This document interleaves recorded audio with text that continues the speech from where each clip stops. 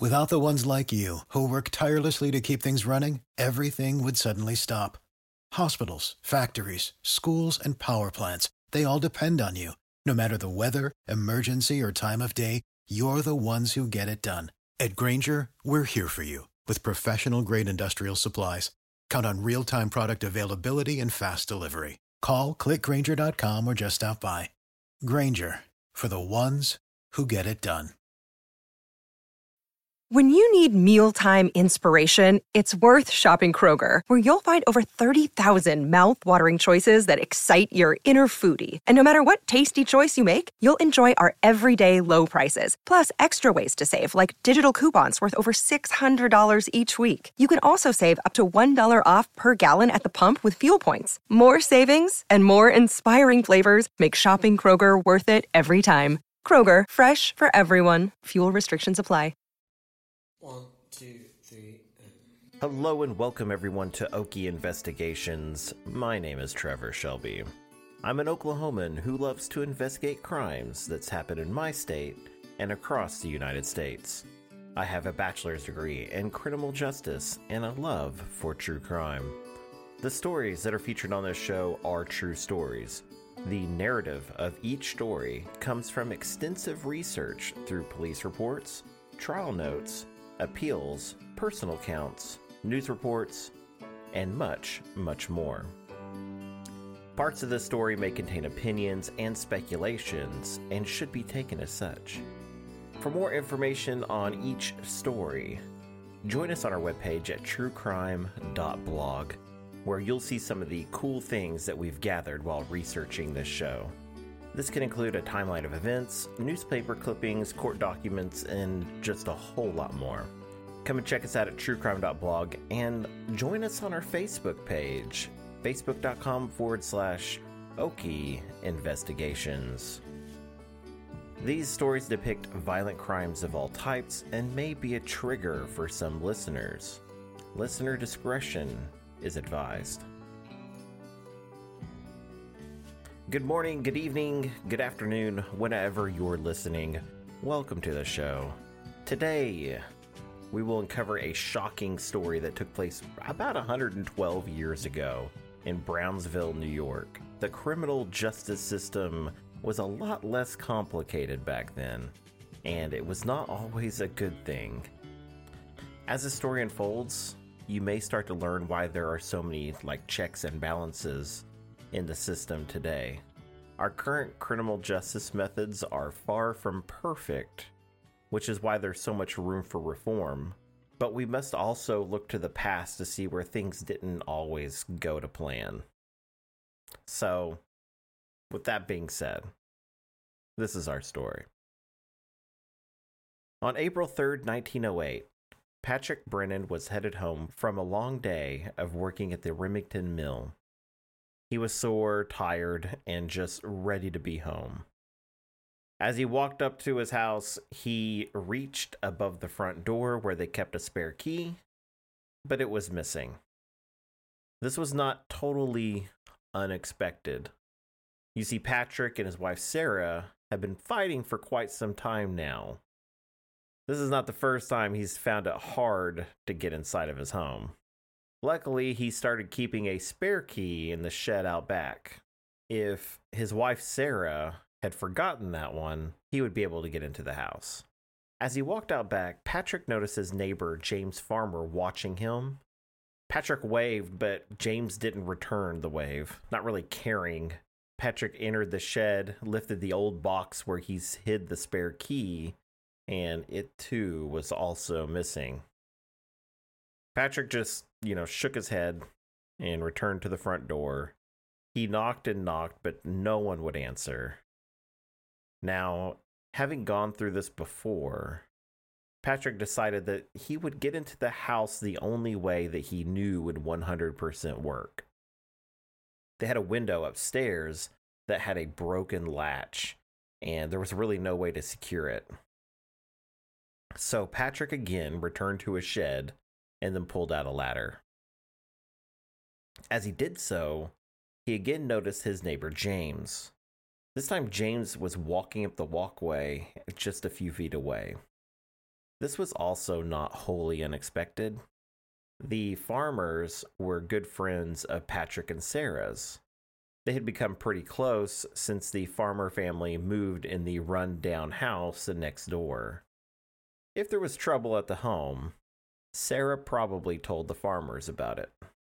The two greeted one another, and James told Patrick that Sarah's left town went to stay with relatives. Patrick knew things were terrible between them, but not this bad. Then James told Patrick something that it looked like he was almost afraid to say to him. He said that months back, Sarah and his wife, Mary Farmer, had worked out a deal on the sale of the house.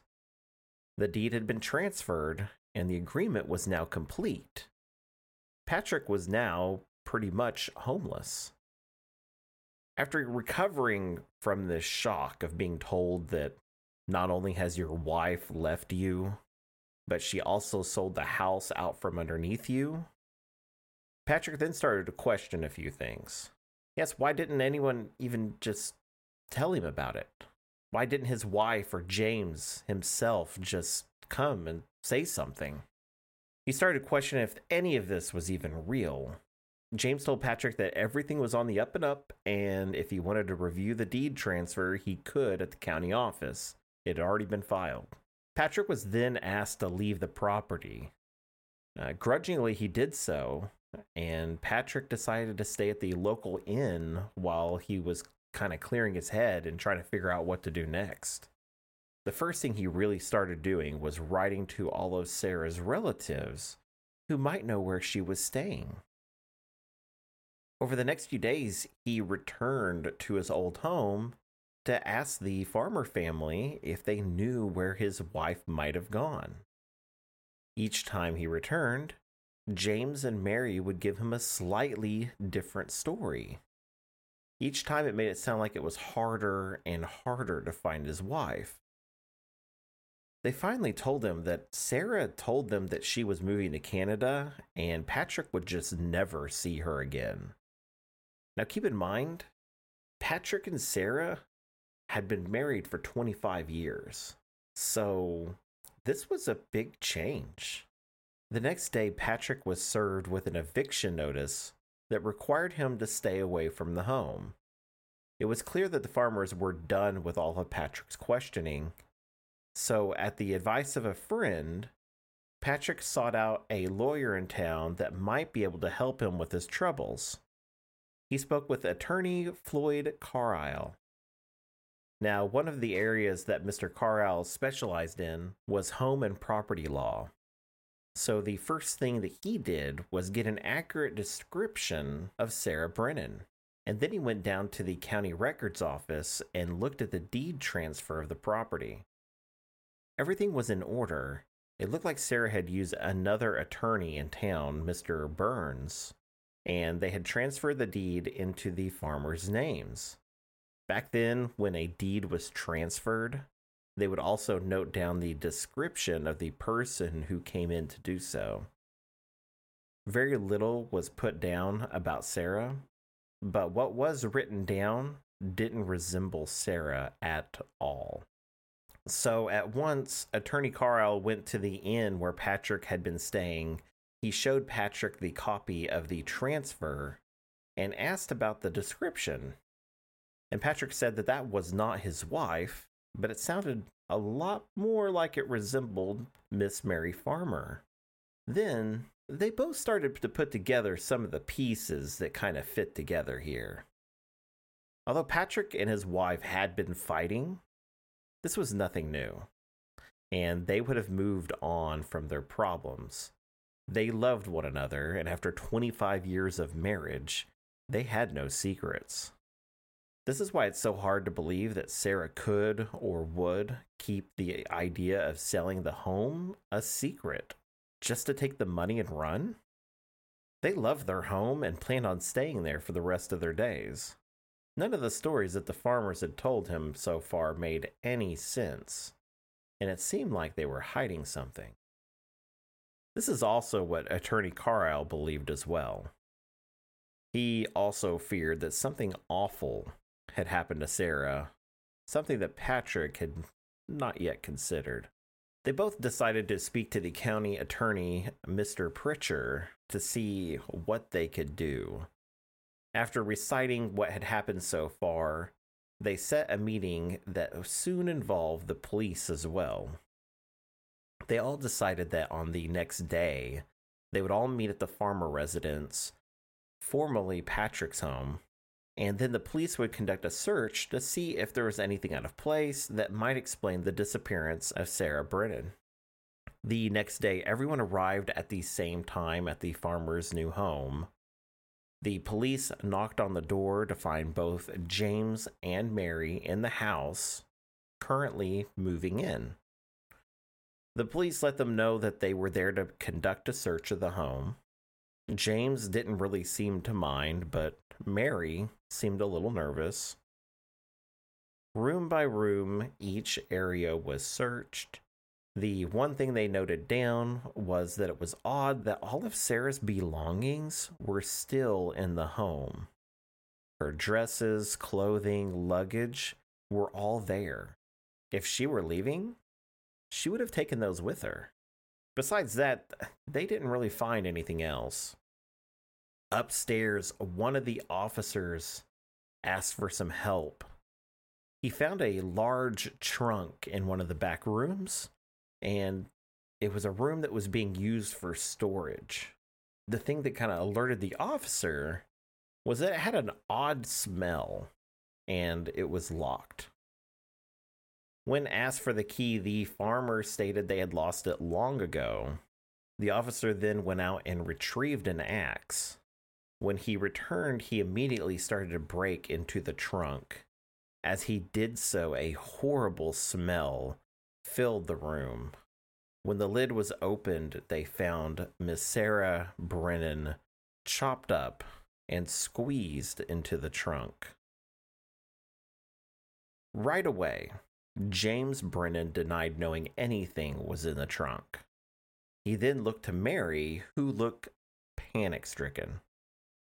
She began to blame James for the murder, but almost as soon as she said it, she seemed to have regretted it, and then confessed that she had been plotting this all along, and that her husband, he didn't know anything about the murder. Both Mary and James were arrested on the spot and brought to the jail. James kept quiet and refused to answer any questions. He acted as if he didn't really know what was happening, and he was afraid to say anything at this point. However, Mary had a lot to say. She immediately confessed to what had happened and why she killed Sarah. Mary told the officers that they had lived next to one another for years now, and that over the last few months, she started coming up with this plan on how to steal the neighbor's house. One day when both of the Brennans were out of their home, Mary creeped down and used one of the keys that they kept outside to enter their home. She rummaged through their house and found the deed within minutes. She then went down and pretended to be Sarah and went to an attorney who didn't know either of them to make the transfer. She then waited several months to make sure that the transfer wasn't contested or anything like that. But this is where her plan kind of went sideways. How do you evict someone who thinks that they own their own home? Once they find out the deed was transferred, they could just easily report her and have her arrested. So when Mary saw that Mr. and Mrs. Brennan were fighting, she decided to hatch another plan. If she could get rid of Sarah, she could claim that the house was bought and Sarah left her husband. She then went to the Brennan home, killed Sarah, cut her up, and placed her in the trunk.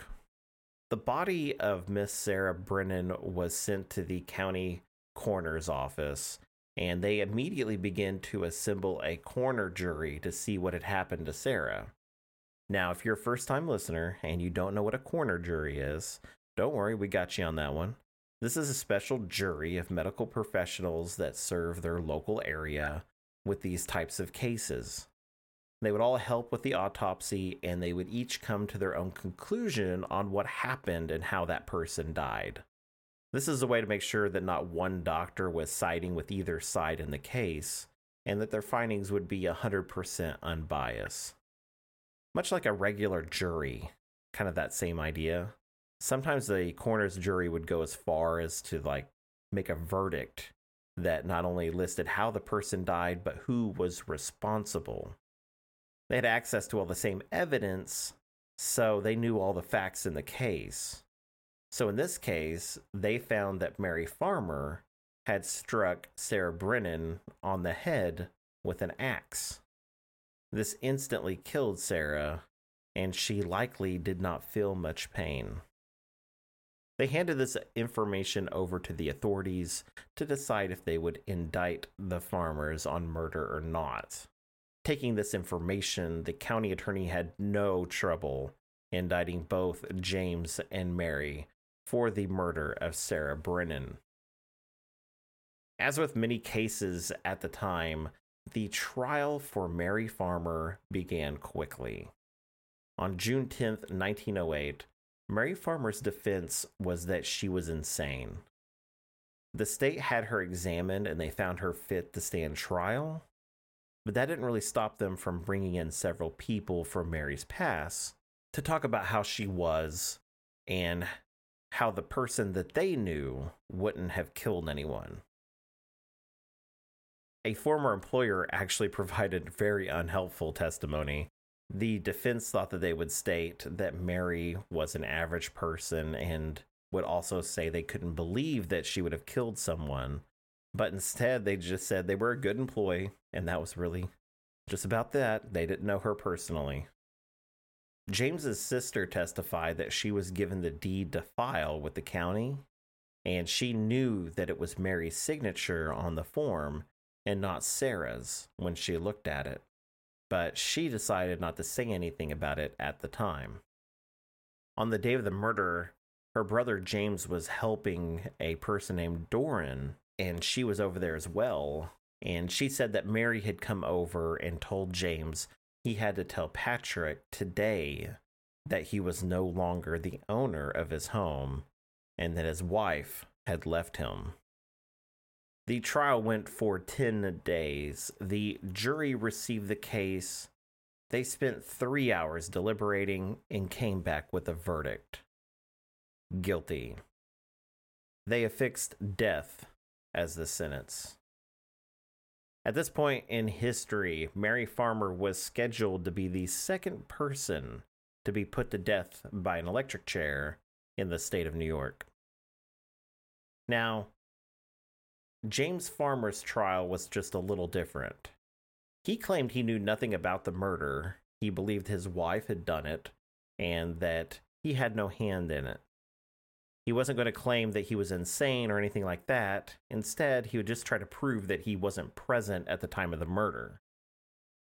Say goodbye to your credit card rewards. Greedy corporate mega stores, led by Walmart and Target, are pushing for a law in Congress to take away your hard-earned cash back and travel points to line their pockets. The Durbin-Marshall credit card bill would enact harmful credit card routing mandates that would end credit card rewards as we know it. If you love your credit card rewards, tell your lawmakers, hands off my rewards. Tell them to oppose the Durbin-Marshall credit card bill. Save big on brunch for mom, all in the Kroger app. Get 16-ounce packs of flavorful Angus 90% lean ground sirloin for $4.99 each with a digital coupon. Then buy 2, get 2 free on 12 packs of delicious Coca-Cola, Pepsi, or 7-Up, all with your card. Shop these deals at your local Kroger, less than 5 miles away. Or tap the screen now to download the Kroger app to save big today. Kroger, fresh for everyone. Prices and product availability subject to change. Restrictions apply. See site for details. On the day of the murder, James went to his friend's house, who lives just on the other side of him. This was Doran. Doran and James planned on working on a cement walkway that morning. Doran even testified that James arrived 20 minutes before 9 and it was thought that the murder was committed around 9:30 that morning. So if James was with Doran, there was no way he had an active hand in the murder. The state, however, brought witnesses forward that directly contradicted Doran's statements. Several witnesses claimed they saw James return home several times that day. They also questioned how James could not have known that something was up. Even if Mary came up with a reasonable excuse on how she got the money to buy the home, how did he not think that it was odd that Mary would leave a 25-year marriage with just no prior warning? Just like in Mary's case, the jury received the case after about 10 days of trial, and they deliberated for 3 hours. James was found guilty of murder and was given the death sentence. This was kind of interesting because if you think about it, this is in history, this is one of the first times you've got a couple on death row, both looking at the electric chair as their death sentence. Pretty crazy stuff. Mary immediately appealed her case and also asked the governor to step in and reduce her sentence to life in prison. But each time her pleas fell on deaf ears, she had to be given a special cell on death row. She had to be out of ear and eye shot of the male prisoners. She was attended to by special female staff, and James was actually housed at a separate prison over at Sing Sing, so they could not see one another. Mary's execution date was set for March 29th, 1909. Her attorney made special appointments with the governor to reassess the case and perhaps give Mary life in prison instead. When he arrived at the meeting, the attorney brought several people who knew Miss Farmer and throughout her life, and they all told about how she was a good person.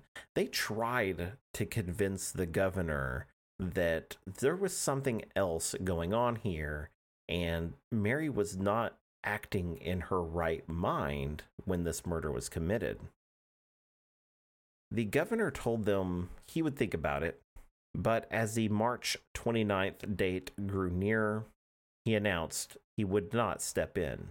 He actually took like a half-page advertisement out in like the New York Times or a paper similar, I don't remember which, and it basically broke down that he's not going to step into this case. And there was a similar case way back when that like Teddy Roosevelt could have stepped in, and that really set the precedence that he should not step in as well. On March 29th, the day of the execution, Mary was permitted some time she could spend with her husband.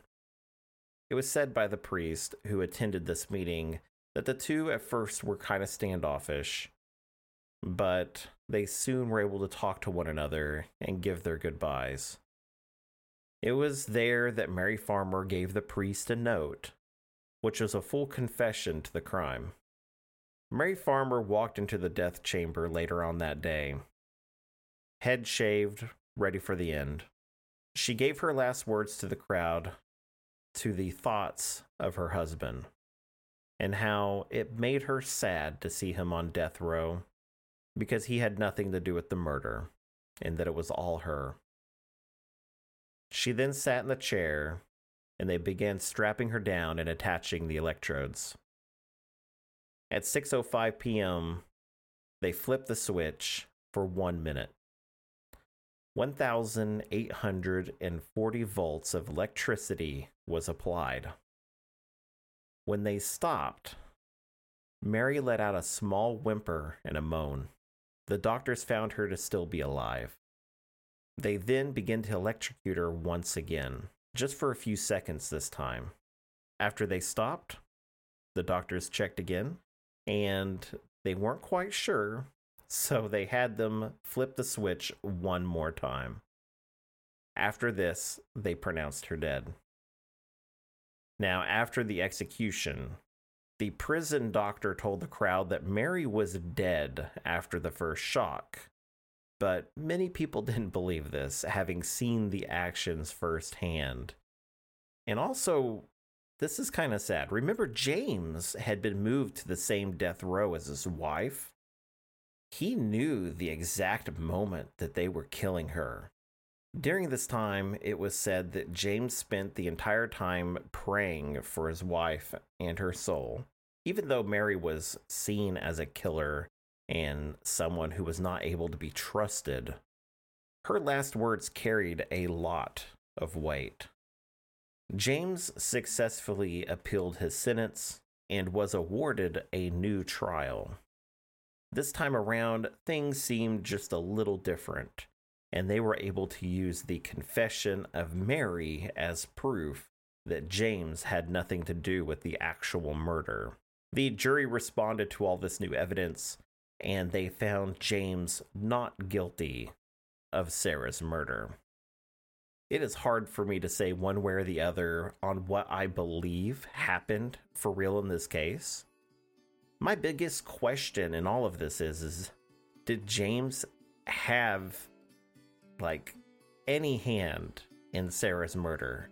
I mean, I don't think he was there for the actual killing. I don't believe that. But I have to believe that he had to suspect something was going on. When the deed was transferred, how could he just accept that his wife made the purchase of that size with, magical money from a long-lost relative? Or just accept the disappearance of Sarah? It's hard for me to believe that he had nothing to do with any of it. It must have been hard for Patrick to see James walk out a free man. I know it'd been hard for me. But what do you guys think? Do you think James had anything to do with Sarah's disappearance? Did he perhaps help plot all of this? Or do you think he had a hand in the actual murder? Let us know over on our Facebook page. You'll see this actual article posted on there. And yeah, you can respond there, or you can jump over to truecrime.blog, where this whole story is posted along with news articles and the appeals that we actually were able to find. And you can, after digging through all that stuff, you can reply to the actual blog post itself there too. It's a lot of fun interacting with all of you. Anyways, guys, it's been a lot of fun, but I've got to go. There's a lot of things to get done today.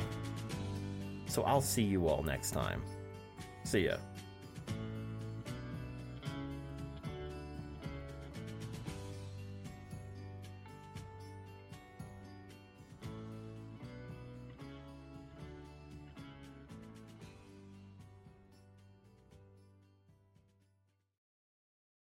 Save big on brunch for mom, all in the Kroger app. Get 16-ounce packs of flavorful Angus 90% lean ground sirloin for $4.99 each with a digital coupon. Then buy 2, get 2 free on 12 packs of delicious Coca-Cola, Pepsi, or 7-Up, all with your card.